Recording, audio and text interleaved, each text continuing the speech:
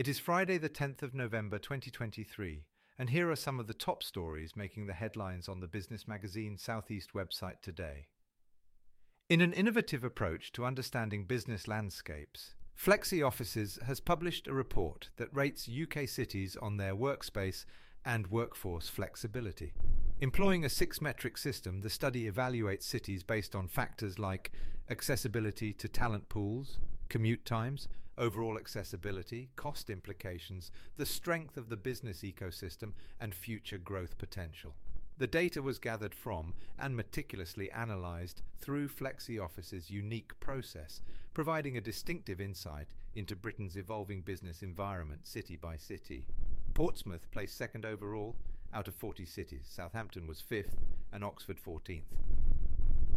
In a significant development in the UK's service sector, the Ministry of Justice has chosen public service company, Serco, to execute electronic monitoring services throughout England and Wales. The initial contract period, starting in May 2024, covers 6 years, with a substantial estimated value of approximately £200 million. Should additional one-year term options be exercised, the contract value could escalate to a hefty £275 million. Osborne Clarke, the international law firm with a branch in Reading, has provided counsel to Palladian Investment Partners, an independent financial sponsor, on a £120 million management buyout of Intelli-Park. Intelli-Park, which is one of the UK's leading providers of parking technology and management services, has seen a change in its ownership structure.